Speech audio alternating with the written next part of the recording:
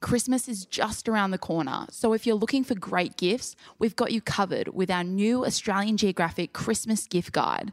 You'll find a large range of gifting options for every budget, including telescopes, games, and educational toys. Shop at QBD Books or online at australiangeographic.com/catalogue.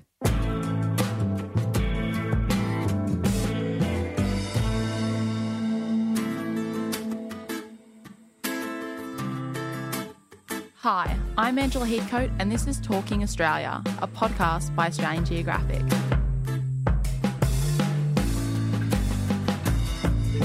This episode, I'm recording at the newly renovated Australian Museum.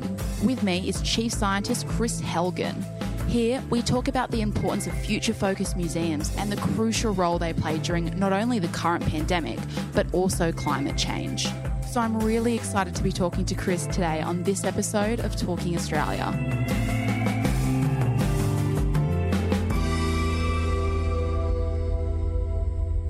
Now, I'm really excited for the podcast today because we're recording from the Australian Museum, newly renovated, and I'm here with Chris Helgen, the Chief Scientist of the Australian Museum. First question, of course, what's your favourite thing about the renos? I love the new big open spaces in the museum. Now, I'll talk to you about the science exhibits, incredible stuff, but I'm just thrilled.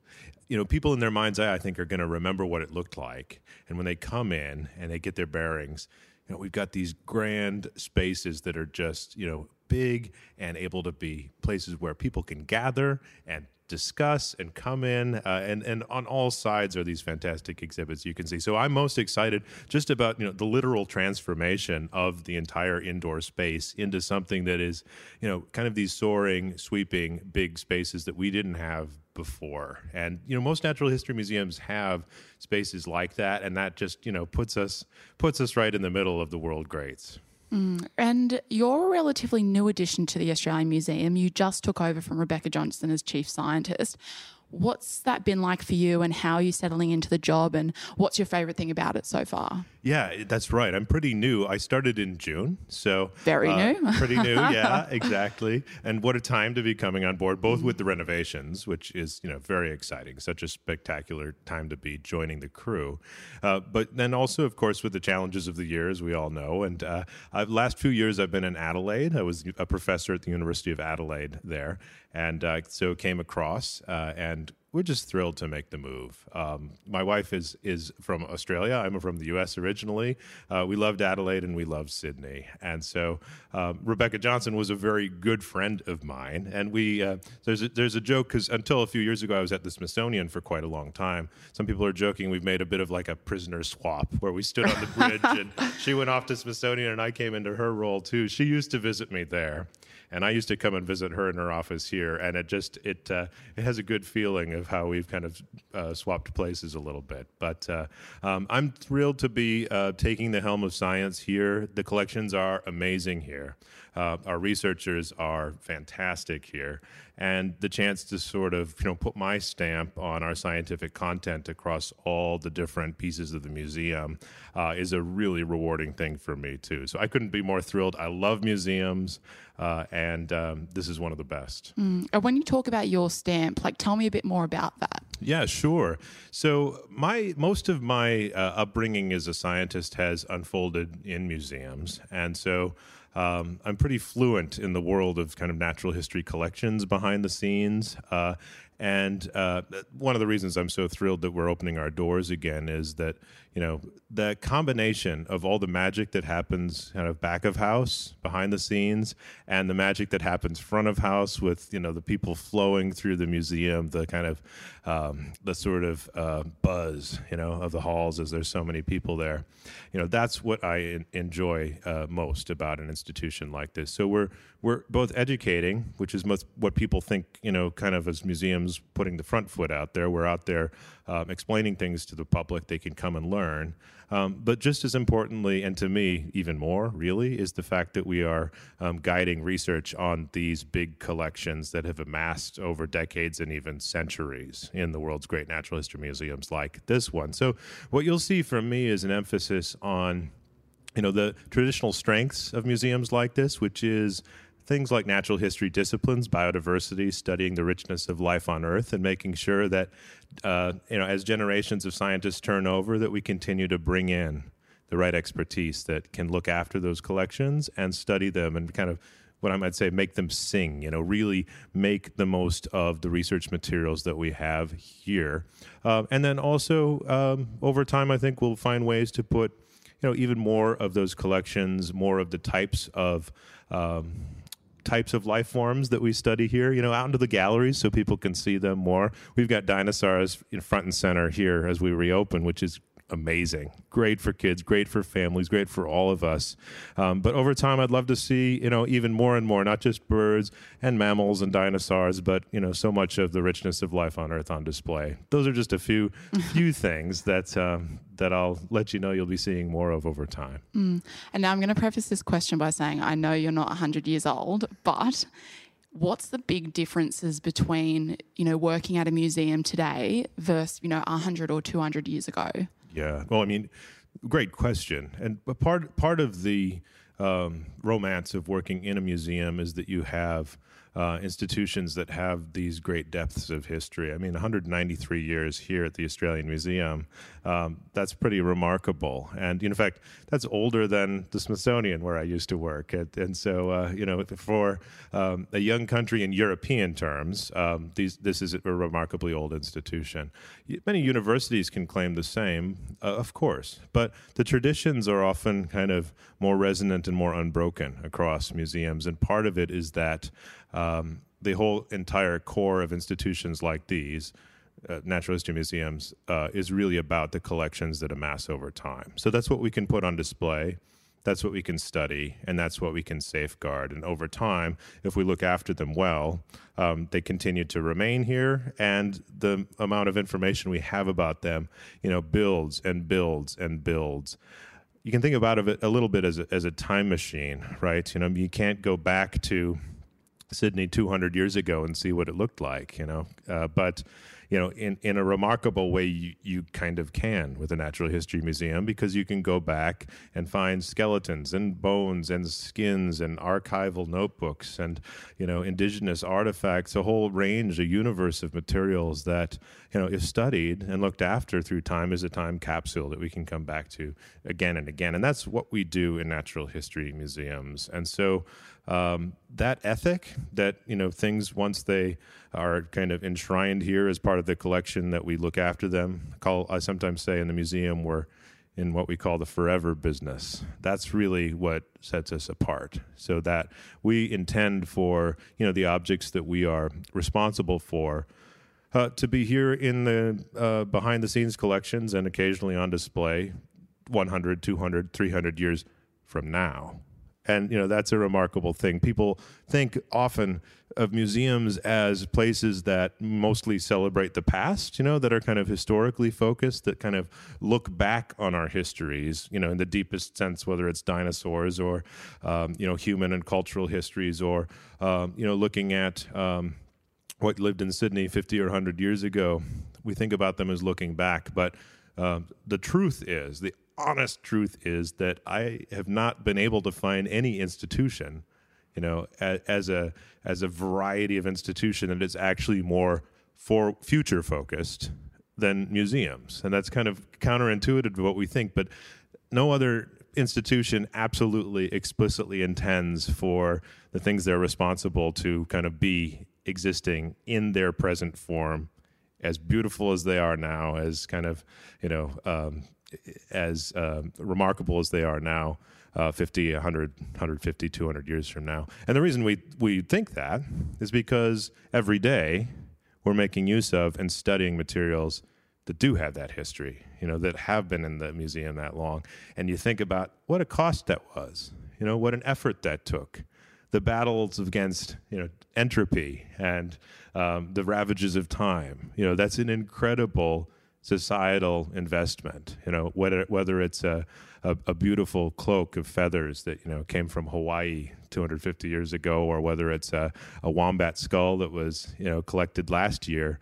These are things that are points in time, milestones, wayfinding objects that we know will be there in the future. And we're going to need them because the world's changing very fast, and we're going to want to know what happened and make predictions. Speaking of a fast-changing world, Yeah. You were quite vocal during COVID and the role that museums can play in the context of COVID and the current pandemic.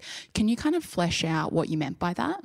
Yeah, absolutely. So, museums for quite a long time, for decades actually, one of the things they've been doing scientifically is sounding the alarm about things like pandemics. And that's because you have in institutions like this, groups of scientists that have kind of unparalleled expertise in certain parts of what I call the tree of life, the different kinds of organisms that they are the world experts on. So we have, in museum collections, the people who know, for example, how to tell mosquitoes apart best, right? And all the diseases that mosquitoes or ticks or chiggers or fleas or lice can carry. Most of the mammals that we're most concerned about in terms of disease reservoir or spread or pandemic transfer are things like mice and rodents and bats. If you actually go to where can you find the greatest world experts in any group like that, it's not at any university in the world, unlike most other subject matter. They're always at natural history museums, right? And so these are the groups of people that get called on to, be able to know these groups best, their biology, how to tell different species apart. Something like the current coronavirus pandemic, eminently predictable and predicted widely in the literature, right? And others that had emerged almost like clockwork, in recent history. We had the emergence of SARS and another one called MERS, and now we have COVID-19. And most of these types of coronaviruses seem to have a biology that's associated with bats. There's something like 1,300 species of bats in the world, and from one to the next, amongst closely related species, it takes a remarkable expert eye to tell them apart. And yet the biology of each is kind of tied up in millions of years of independent evolution. So each one of those bat species has its own genome. It has its own disease susceptibility. It has its own biology, whether it lives in this type of cave or another. And so working out the questions of where does, say, this coronavirus hide out in nature when it's not causing a global human pandemic, a very simple question, one that's not yet resolved for many of the most important diseases that we're worried about in a pandemic sense. So, remember a few years ago we were facing the challenge of an Ebola epidemic coming out of Africa. That's a disease that could have, potentially even much greater impact because of various aspects of its biology. We still don't know for sure where Ebola lives when it's not wreaking havoc on human health. And so what I mean by how museums are involved in this is if we want to know which bats are involved in spreading which coronaviruses, those are puzzles that ultimately get solved in natural history museums because that's where we learn how to tell bats apart. That's where we have the genetic data for most species of bats tucked away in freezers and in drawers. And ultimately, when answers are found to these questions, it really comes down to museum collections. Again, another thing that people wouldn't really realize. Some of the examples I've thrown out there just quickly are that in the first decade of the 20th century, it was a scientist who knew fleas best, working at the Natural History Museum in London, who finally figured out which species of flea carries the Black Death, the bubonic plague. And that is a disease that's caused by a particular bacterium that lives on a particular flea, that in turn lives on a particular set of animals in different parts of the world. And without knowing that, without knowing that chain of biology, including which is the flea that you have to be looking out for, you are down for the count when you're trying to understand that disease. Now, we're not so worried about Black Death anymore because it's treatable with antibiotics. But each of the viruses that emerges these days is something we don't have a silver bullet for, generally speaking. Each one of these is something that could take, 1, 2, 3 years, if we're lucky, to be producing a vaccine for. Will we see other pandemics like this? Yes, we will. How could museums help us get ready for them? Scientific funding bodies and mainly governments could help pour money into museums so that a number of experts are right there ahead of time telling us which bats are which, what their distributions are, and what the inventory of viruses is in each of them. And then we'd be in with a chance.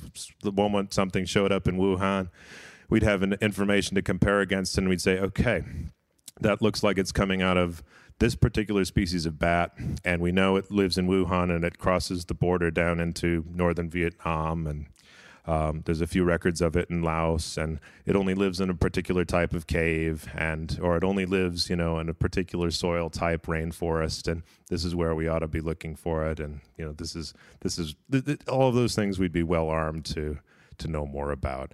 And I'm going on a bit, but some people in the past, when I've myself warned that this is something we ought to be ready for, before this current episode, it's often brought up, well, that would be awfully expensive, right? To be putting in the kind of investment that you'd need to, be out there for several thousand mammal species, bats and rodents and whatnot, to get ahead of this and inventory those species and those viruses. When an episode like this happens, it reminds us how expensive it is not to have done that. And it's a laughable comparison, right? The amount of scientific research, that would be funded to solve problems like this, in huge numbers kind of all at once, is dwarfed by the impacts that, pandemic disease has when it hits us and we have no idea what's going on. So, we're still coming to the end of 2020 and we're still not sure exactly which bat this came from, if it definitely was a bat or was it something else. What was the chain of transmission? Did a bat give it to a pangolin, give it to a person? We don't actually know those things. Those things are knowable, and museums are actually the scientific resource that is the chain along the way in solving those problems. That's really the answer. It is museums. It's not really much else. It's museums working, of course, with health experts and all kinds of other expertise. But when we finally crack this, say in the decades to come, and we really, have the pandemic systems in place to, be able to respond to these things, we'll be looking at museums as probably one of the main scientific resources that got us there.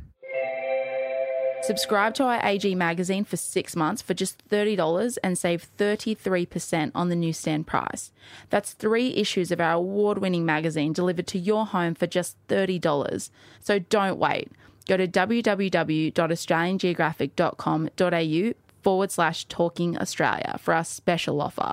That's www.australiangeographic.com.au/Talking Australia. Speaking of expensive ecological breakdowns, I'm wondering, going back to you talking about, museums being future focused, what are museums' roles during the age of climate change? Yeah, just in the same way, they're there to help us understand in what we might think of as like a hard science, empirical way, how the world is changing, right? Because again, museums are the main place in the world where society has decided to archive things for perpetuity. And, that includes, with natural history museums, biological samples of all kinds.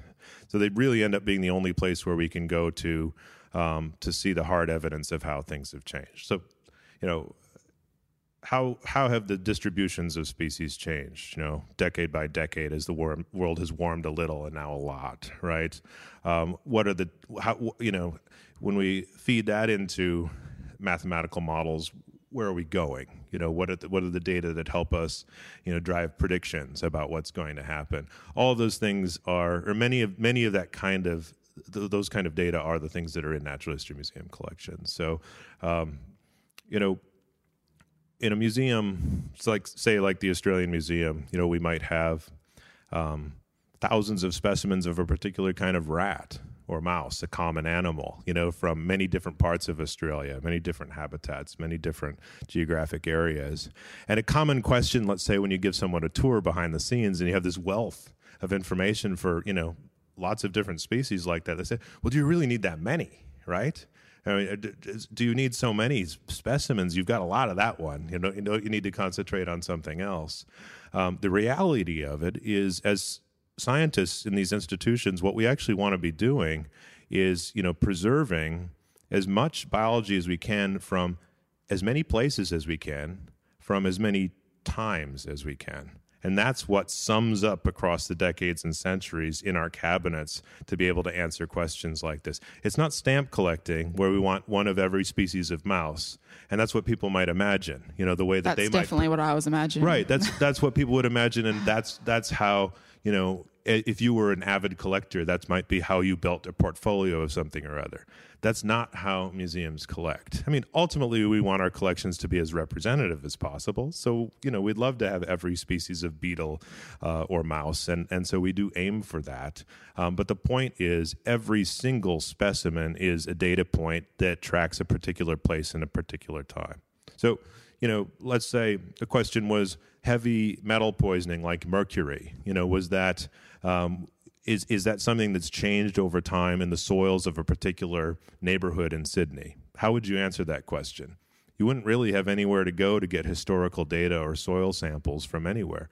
How people tend to answer a question like that is they say, okay, let's look at all the noisy miners, or let's look at all of the rainbow lorikeets or the bush rats, from the area, and let's look at them. We've got some from 1860, and we got another series from 1910. We got another series from, 1963, and you do the chemical comparisons, and that's how you understand maybe how a pollutant or a contaminant or something, has appeared at different points in time. And but yeah, think about it. I mean, the chemistry that's locked up in a skeleton or a skin of a particular species, let's say it's a shell or, a bird's skin.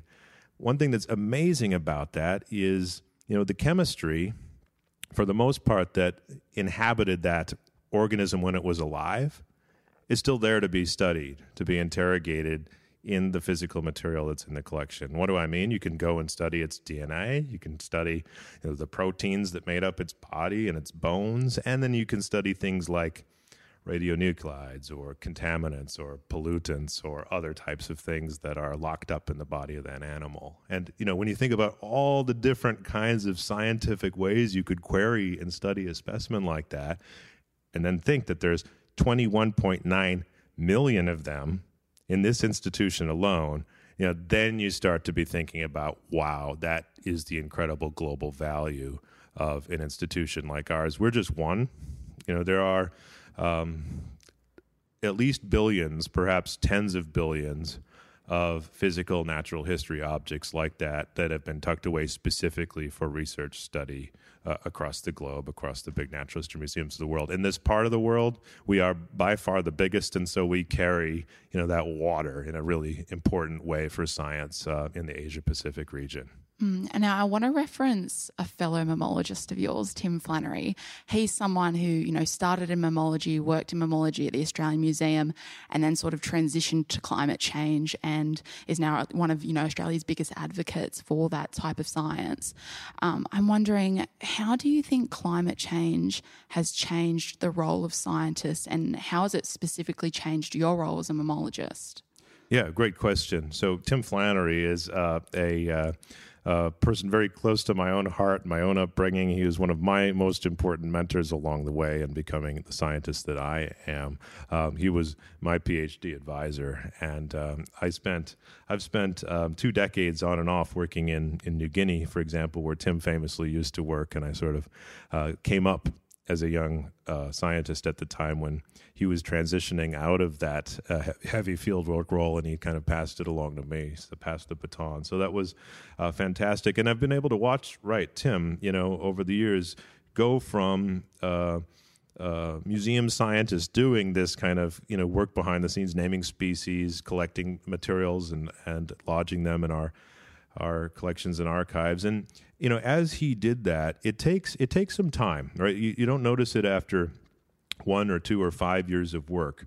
But as a scientist, when you're going to, say, the highlands of New Guinea or, any particular important natural part of the planet, after 5, 10, 15, 20 years of that kind of work, you have observed enough to kind of see, on the time scale of how the world changes, how it is changing, right?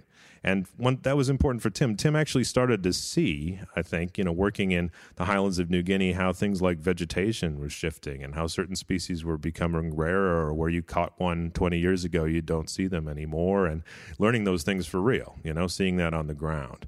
And he went from someone who knew climate change was important to realizing that it is on some level an existential threat to so much of the biology of our planet, to so much of the way that the plants and animals of our world have adapted to the environments around them. And now, with some basic chemistry knowledge, a little bit of greenhouse gas chemistry knowledge, we can all do math on the back of an envelope and understand, the way that humanity's use of the planet in industrial ways, has changed that dramatically and is changing it very fast. So climate change is one of the issues of our time, no doubt about it. And, we often think about it as the way that it's going to be affecting us and human societies and our children and rising generations, and that's as it should be, because we need to be thinking about all of those things. But as people who are thinking about nature, it's also fundamentally transforming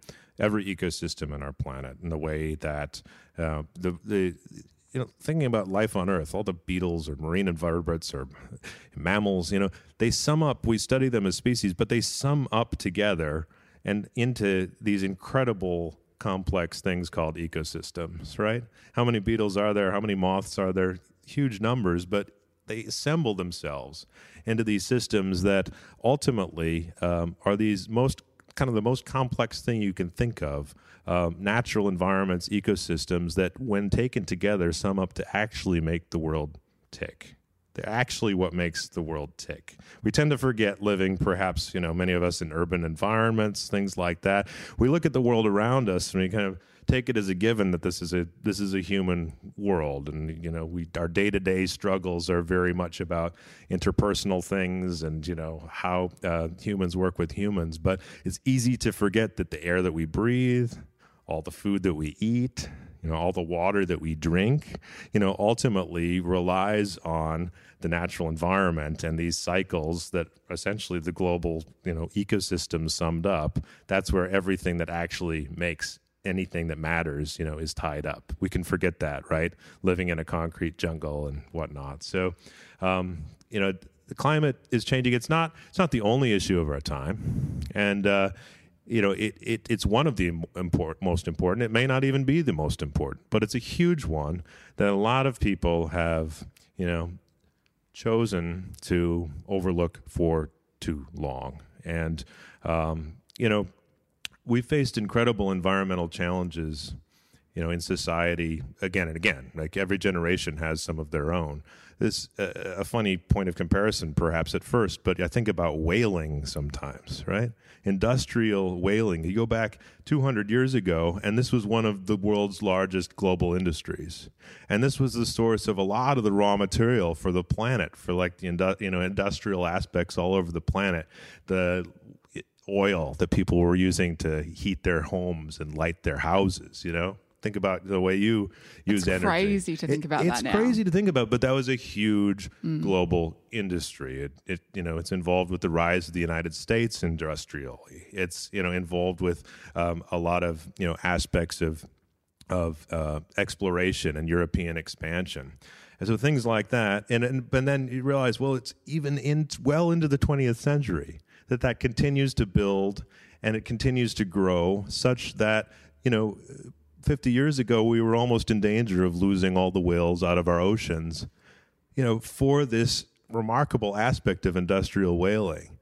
And what did it take? It took a lot of global pressure and kind of almost every country on the planet taking a hard look at this and saying, we are going to need some international organization. And it's going to have to involve, if not almost every country, to come to the table and to draw up international agreements that, we're going to change this. Nobody needs this whale meat and this whale bone and this whale oil enough to, allow this to run rampant and change the planet that we know and love.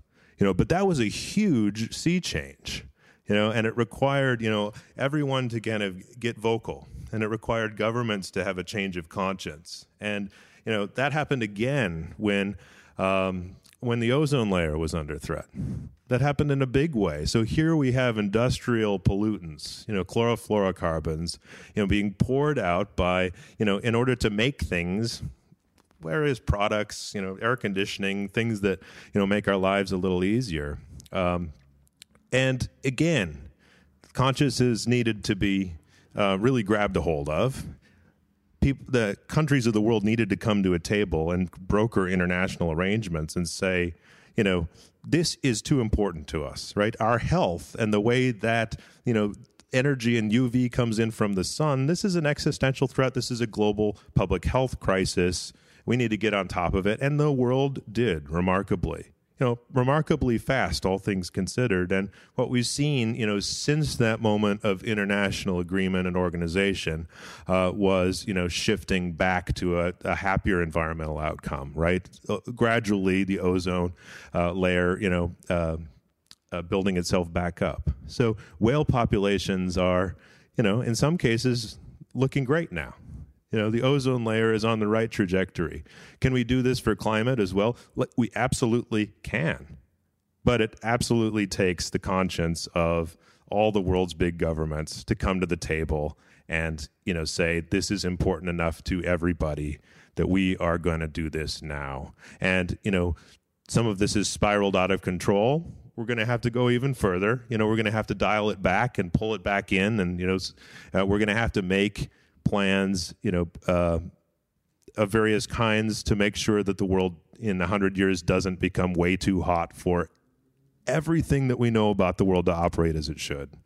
But we're in danger of that now. And someone like Tim Flannery, puts himself out there by making it clear that that's the case. And it's pretty remarkable that in 2020, there's anyone, let alone a lot of people, that would want to get in the way of that at all. Would want to get in the way in any way of, making sure that the world is in the right livable band of temperature decade upon decade ahead of us, because that's not where we're headed right now.